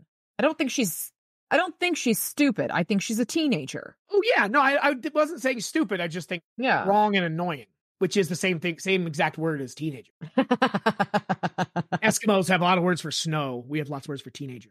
Well, but the thing is we were all teenagers and we're all fucking idiots at one point or another. Oh, I think that's why I think that, because I cringe. How old am I? It's been 20 years since I was a teenager. And Jesus Christ, dude, get your shit together. So there's not a judgment on, it's just your frontal lobe's not fully there yet. And it takes time. And there's a conversation between Harry and Murphy about the damage that the fireball did. Mm-hmm. Right. And Harry's like, oh, no. And it's most importantly the collateral damage that the fireball did. Harry's thinking about the straight up damage. Murphy's thinking about the collateral damage, the people who lost their jobs and things like that, which I really liked, that the two views of the same situation. Yeah. Well, his gut reaction is like, well, it's all Marcone's businesses, like, fuck them. But yeah, she's like, yeah, there's people who have no fucking clue that they work for a drug lord. Like, yeah, they have they go to their 9-to-5 minimum wage job and then probably go to another minimum wage job, right? Like, they're just trying to get through it, and you just fucked a bunch of people. It just reminded me of that. You've seen Clerks, right? Yes. The conversation they're having about the second Death Star, because when they destroyed it, it's still under construction. Yes. So, like, tens of thousands, hundreds of thousands, but at very least tens of thousands of innocent contractors yes, were murdered for political terrorism, which I just love. But just that's what that conversation made me think of. No, definitely, it's 100%. It's exactly what that is. There's the line about, like, you think a stormtrooper was running a sewage line, right? Like, there were just a bunch of dudes out there. Oh, True. Goodness gracious! So, True. Same thing that Harry did there. There's people at the bottom, and that's part of why people like Marcone work, because they just latch on to the system that is, right, and use it to their advantage. But it also gives a perspective on Murphy as a cop, that she thinks of the people, that she isn't like she cares about the individual humans that get affected every day by the things that she sees and deals with. And we saw that with her discussion of the New Velvet Room, whatever it's called now. Nobody's getting hurt. Yeah, she has this perspective I don't think she would have had around Stormfront or Full Moon. Absolutely not. She would not have. She has also developed as a character. Absolutely. And because she has seen more, like, she'd seen some stuff, like the supernatural stuff. She'd seen some shit, but she has seen more. She's experienced more. She has dealt with it firsthand. She fucking went to Arctis tour. Like, I think that it really... And fucked over her whole life doing so. Yeah. But what I think it has done is it has increased her empathy for the people that are involved. And she has learned, Harry has kind of had to pawn her into, in some occasions, but basically teach her that, there are gray areas. There's a lot of gray areas that she might not necessarily have seen or dealt with without Harry being involved in her life, and I'm not talking about like the gray areas that like your normal kind of idea of gray areas as in, good versus evil, but just the levels of gray within the world of the supernatural. But also it was either this book or last book where she talks about Harry's guilt in having to kill people, and and she's like, I get it. And she does. She understands it because she's been there.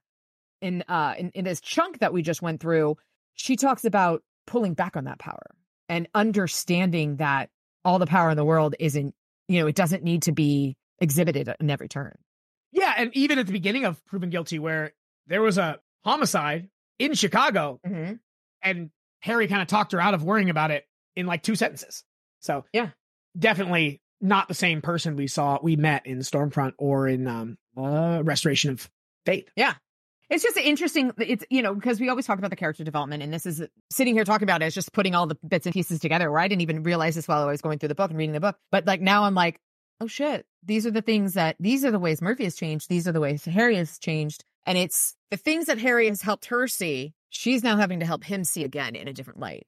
Yeah. And we talked about last week a lot how they're coming a lot like evil Harry and Lash. Yeah. Harry and Murphy are definitely affecting each other and kind of meeting towards the middle. Yeah. In a good way. Absolutely. His sigil was itching. Mm-hmm. That's happened once before. When was that? I know he's felt it before. I don't remember when he last felt it burning. It was not burning. Itching. Sorry, itching. I don't remember. I don't know. But I remember that there was one other time where he mentioned it itching. Interesting. Ugh. Somebody will email it to us. I hope so. Yeah, somebody who's can figure it out better than us. But I remember earlier, I want to say... We have a bunch of really smart listeners, and I'm like, I never even thought about it. It's great. Maybe when he saw Michael at the Carpenter home. Oh, maybe. Can't remember the exact, but or maybe when he was on his way to Michael's, he chalked it up to like, imaginary. Yeah. But just interesting that it isn't the first time that that's happened. Yeah. Mm-hmm. Yeah. Anything else there on those early couple chapters? Kind of lasting through, but we talked a bit about as we were going, but the conversation between Harry and Lash is incredible. Yes. But we picked that apart pretty well. Yeah, it was fantastic. Also, like you mentioned it in the later chapters about the interaction between Harry or generally the interactions between Harry and Marcone, where just how it's that they play back and forth and it's a weird power struggle. And that's how they can coexist, I think. Mm-hmm. By pretending they don't want to work with the other when they know they have to. Yeah, because like it or not, they're two of the players 100% in Chicago, and Chicago seems to be a big spot for players, right? So well, and the other thing is Marcone is in the know, and I think that's very important that he is in the know about the supernatural stuff. Mm-hmm, mm-hmm. And Lowe's shows up is typically fun, nothing super meaty or juicy, just no. But again, if the interaction between the two of them is just they know each other well. I mean, something as simple as when they cheers their bottles and it's just like, fuck them. Exactly. I love it. It's just they know each other well and they're battle scarred together.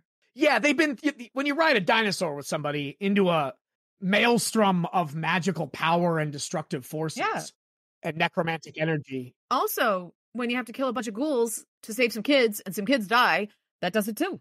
Mm-hmm. Or if you spend any time at all in New Mexico. The trauma bond of being in the land of enchantment. Exactly. It's a New Mexico trauma bond. Also the other thing. Yes, also the other things. But partially the trauma bond. Trauma bond of New Mexico. The land of enchantment. It's interesting, though, that all of that shit went down in the land of enchantment. Just saying. Ooh. I don't know if that's intentional, but... The highest state capital by elevation is Santa Fe, I believe. I did not know that. Santa Fe. Oh, we need more Newsies. One of my friend's kids, she's in a high school production of Newsies in Portland. I'm like, that's so cool. He's like, do you know Newsies? I said, yeah, I definitely know Newsies. Only a couple of miles away, a couple of hours away. Is it playing at the end of March? I don't know. Just saying. You can go embarrass Jordan. Spectacular. Either way. Santa Fe. Are you there? Oh, Christian Bale's greatest role. And it's not even close. I do love that film. I'm going to have to watch it. Talking about Newsies. Well-regarded documentary about the newsboys strike in the early 1900s, which actually was an important moment in labor history. Oh, yeah, definitely. Also in cinema. And in cinematic history. It's just completely unrelated. But I think about how nerdy we sound in this podcast and how nerdy we actually are in real life. How this is really like a very clear. One of my kids last night asked me, like, he's like, have you always been this creative? Which is a weird way to describe the way I am. Uh-huh. Shit, it was a compliment. I was like, I decided, at some point, just unabashedly me. So I'm not like sitting here making up references for this podcast. This is my brain. I've always been this much of a nerd. Which is why this works and we can dig so deep into this. It does definitely work. And again, so long as there's listeners, I'm delighted. But even if there aren't, this is we'll still highlight of my week chewing through this novel, I tell you what. So Molly learned a good lesson. We talked about that. A much needed lesson. Yeah, and it's interesting. He was trying to teach her we talked about spanking last week, but he was trying to teach her with fireballs and anger, which is probably how he learned. Yeah. With the cycles of violence. And the solution was to talk to her like a human being. Yeah. which I love. Again, like we talked about, I was joking about teenagers, but like I've never been. I'm loud. I don't yell and get angry, scream at people, once in a while, but I'm loud. You watch me coach and it's for an hour or two, like one game, and you'll think I'm a psychopath and these kids are, I'm loud and I'm always loud, and I will let them know when they do something wrong, and I will be like, let them know when they crush it as well. And it is really cool to like recognize that you don't have to like play mind games and be a dick. You just tell them what's what, and they're human beings, and either they will be excited about the people around them and wanting to work hard for them, or they won't, and the mind games weren't going to work anyway. It's like, that's very true. So I love that. That's a perfect example right there, a microcosm with Molly. Yeah, so really cool progression for Harry as well as Molly in that moment. And Murphy helped him see that. Oh, absolutely. Murphy helped him see that Lash is fucking with him, and she together everyone gets their shit together and works better. Yeah. But it's also, you have to appreciate how Murphy handles it. She speaks to him on level, and she's just like, look, bro, look, like this is problematic. But the fact that they respect each other enough to be able to deal with that, like they are. Mm-hmm. Yeah, no, and you have to have a high level of trust. Yes. To really have those conversations and let someone convince you that you're wrong. Being wrong is hard sometimes. Yeah, definitely. But speaking of trauma bonds, they definitely have a trauma bond too, those two. Oh, absolutely. We head out to the deeps. We talked a lot about the Ramirez stuff. I liked the little tete-a-tete with making Laura get her pretty ass out of the limousine. Yes, definitely. But again, that's another power play, much like he does with Marcone. And he also explains to Los how important it is to be straight up. I am not food. And I think that's the same sort of energy here. Absolutely. Competency. It's a word I use a lot, which seems like such a small compliment, but when you surround yourself with competent people, good things tend to happen. Yeah. Stuff with the actual entrance and them, listening to them have their conniving, trying to steal each other's thunder. And then Harry steps all over their dicks. I love that. It's pretty spectacular. Well, because Malvora was really excited about letting the Skavis announce that they were doing this and then step all over their dicks. Yeah.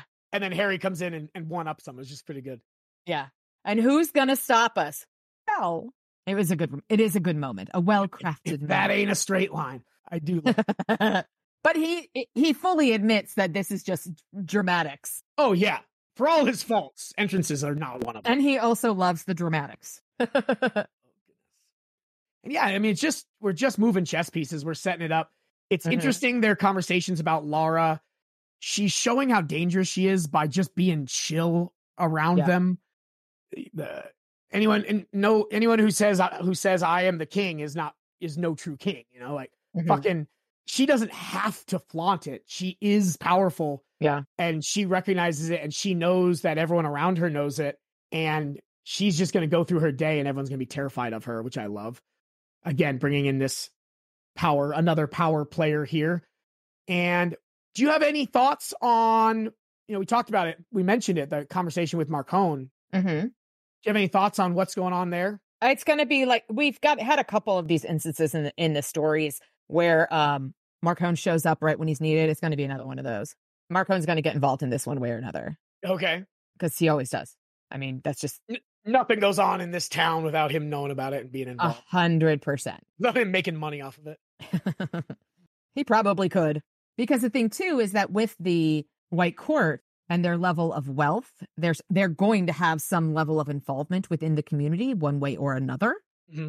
And with Marcone's knowledge of the supernatural elements that are coexisting with him in Chicago, he's going to have had some interaction with the wealthy element, I'm guessing.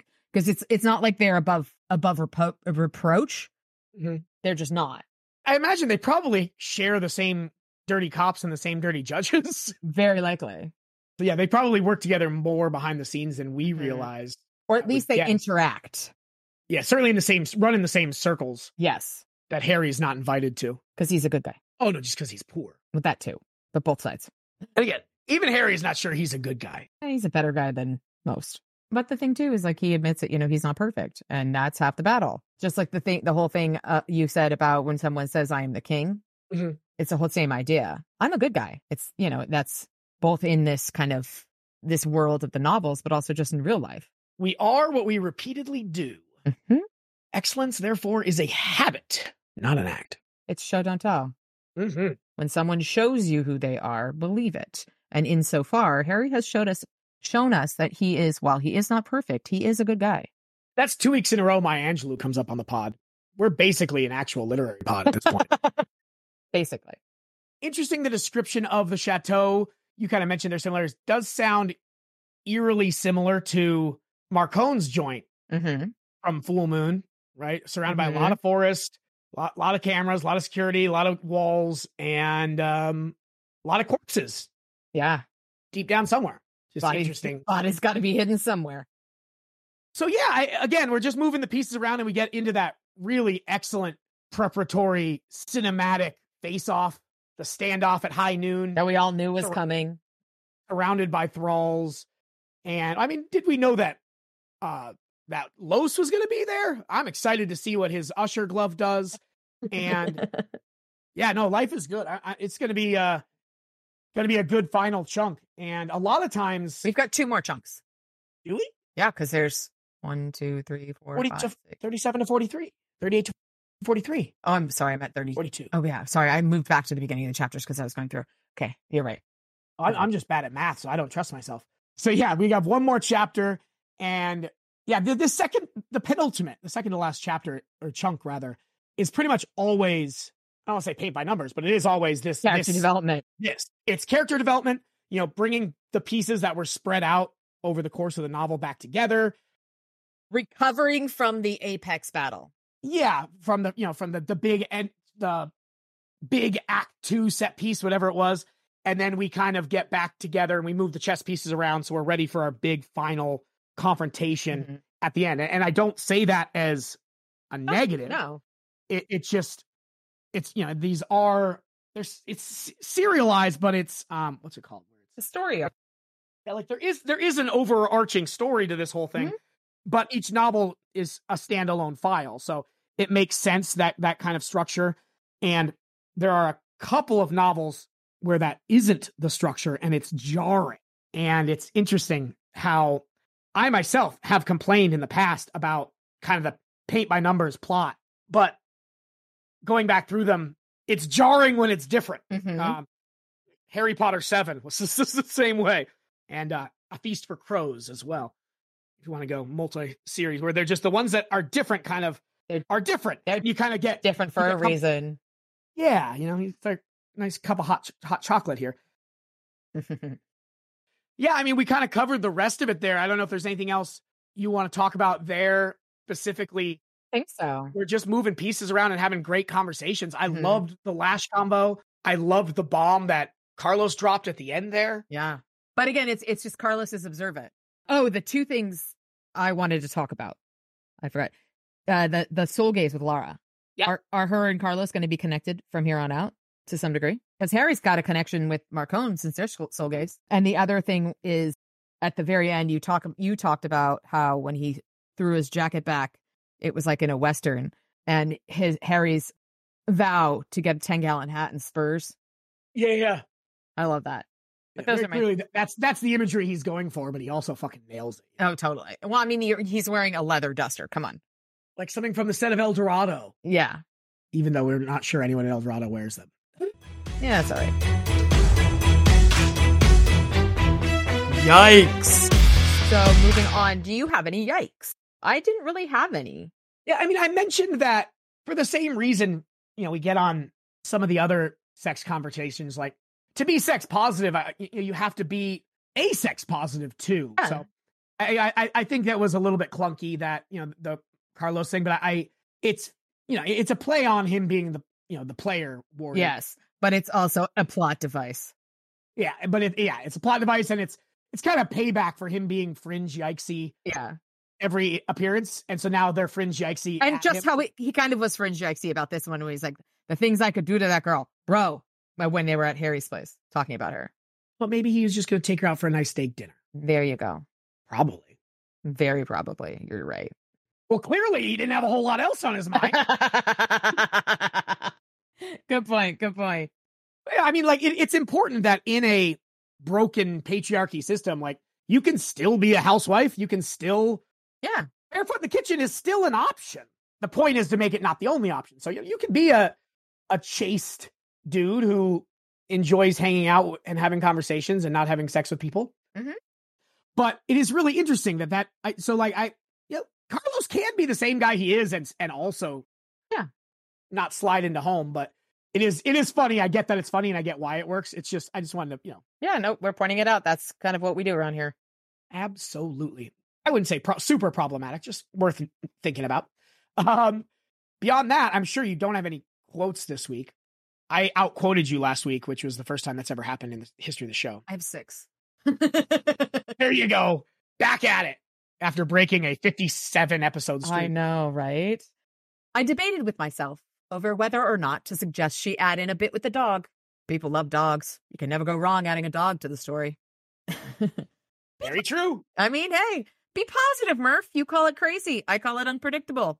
I think there is only a slighter greater chance of your enemies killing you than your allies, my host. You are a madman. This is less funny, but is a... Passion has overthrown tyrants and freed prisoners and slaves. Passion has brought justice where there was savagery. Passion has created freedom where there was nothing but fear.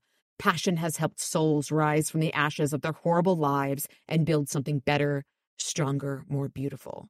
And then life's easier when you can write off others as monsters, as demons, as horrible threats that must be hated and feared.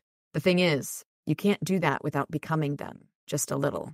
And the last one, this is a nut house. Cave, I said. Nut cave. God damn it. Did I take all yours? I think I had 3 and you took 2 of them. Sorry. It's all good. If you meant to dissuade me, Lara said a moment later for the soul gaze, you haven't. Not you. It wasn't to dissuade you. I just like that. Ramirez did a soul gaze for him, knowing he's not going to scare her off. He just wants to make sure he recognizes who she is through all the sexy what's-its she's got going on, succubi style. Mm-hmm. Oh, I put this in the wrong place. God, I do this every week. I wanted to touch on the very end where we talked so much about Harry and Murphy growing and bringing each other into their lives and opening up. And he hasn't done that at all with Ramirez. And it's led to some conflict right before this big conflict when they don't need fucking conflict. Murphy's Law. Karen's Law? That too. And he's talking about how he's trying to take down the whole power structure of the White Court. After which, maybe I would try turning water to wine and walking on water. Though, technically speaking, I had done the latter yesterday. And then I have Nut Cave and Madman. So what can you do? Great minds. Or whatever kind of minds ours are. Goodness gracious me. I dig it. And literally right now, Shanda Arnold, you get a shout out. We appreciate you for hopping on board with Patreon. We will get you a picture to commemorate it up on the big board and our undying gratitude. So thank you so much. We really do appreciate you. Slowly but surely getting things in a row where we can have a great pod for you guys, and you guys are the ones making it happen. So we really, really do appreciate it. So thank you so much. Sorry to interrupt you there, Liz. Way less important than Shanda, but way more important than everything else. We got to get a crackpot theory of the week. Yeah, I mean, it just goes back to Mr.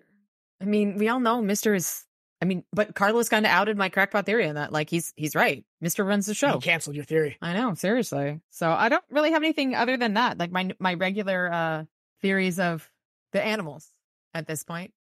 But I do feel like this isn't necessarily a crackpot theory, but it was my prediction about how Marcone is going to come in because he's got some experience dealing with the White Court folk. That's my guess. We're missing another player here. Murphy? Is Murphy going to come in guns blazing? That wasn't the one I was thinking of, but maybe she will. Hopefully she will. Somebody's got to, God damn it. What other player are we missing? Thomas? Yeah. I know Thomas was with Elaine. I don't know if he's going to come in. Oh, goodness gracious. So we're moving pieces around. We'll see what happens. We haven't heard from the Carpenters this novel either, but they don't show Other up than Molly. always. True. He's more a wizard at this point, but you're absolutely correct. Looks like we got our first download from the great nation of Poland. I spent a week there 3 years ago, 4 years ago, 5, 6 years ago, maybe now. I'm a history major and I knew nothing basically about. Spent a month there one night.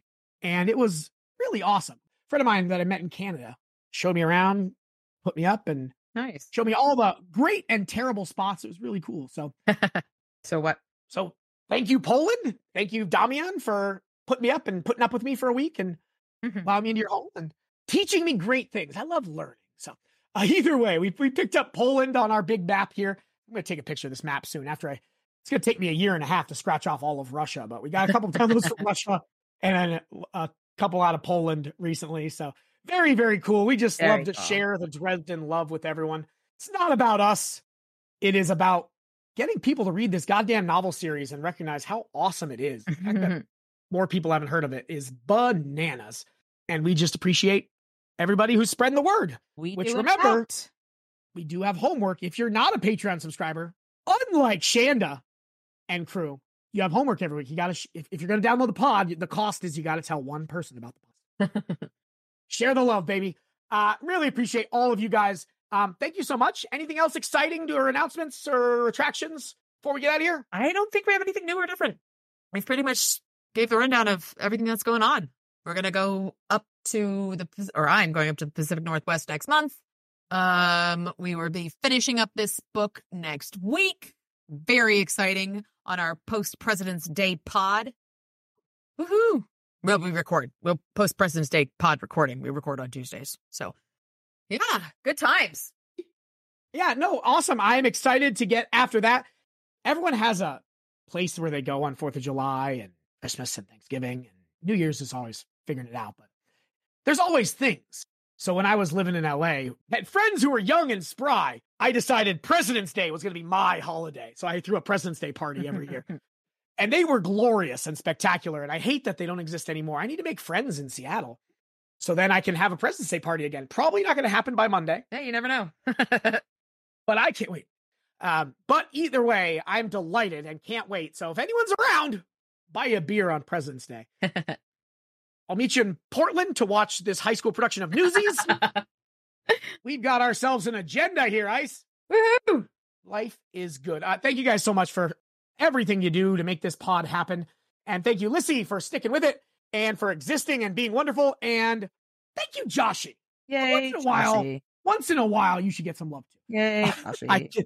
Thank you guys so much. I appreciate you. And short of that, I've been Josh. And I am Alyssa. With the podcast was on fire. And it wasn't my fault.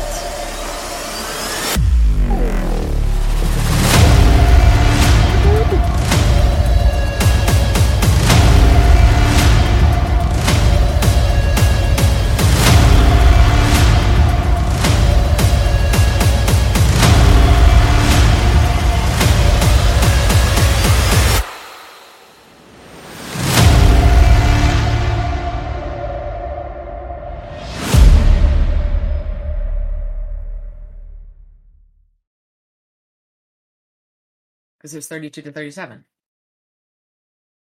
39. The fuck am I? So I have no idea. You're in Seattle, in your apartment. Oh, shit. That's the issue. 8. Oh, okay. So right before they start the fight. Correct. Which is a great place to stop. I tell you what.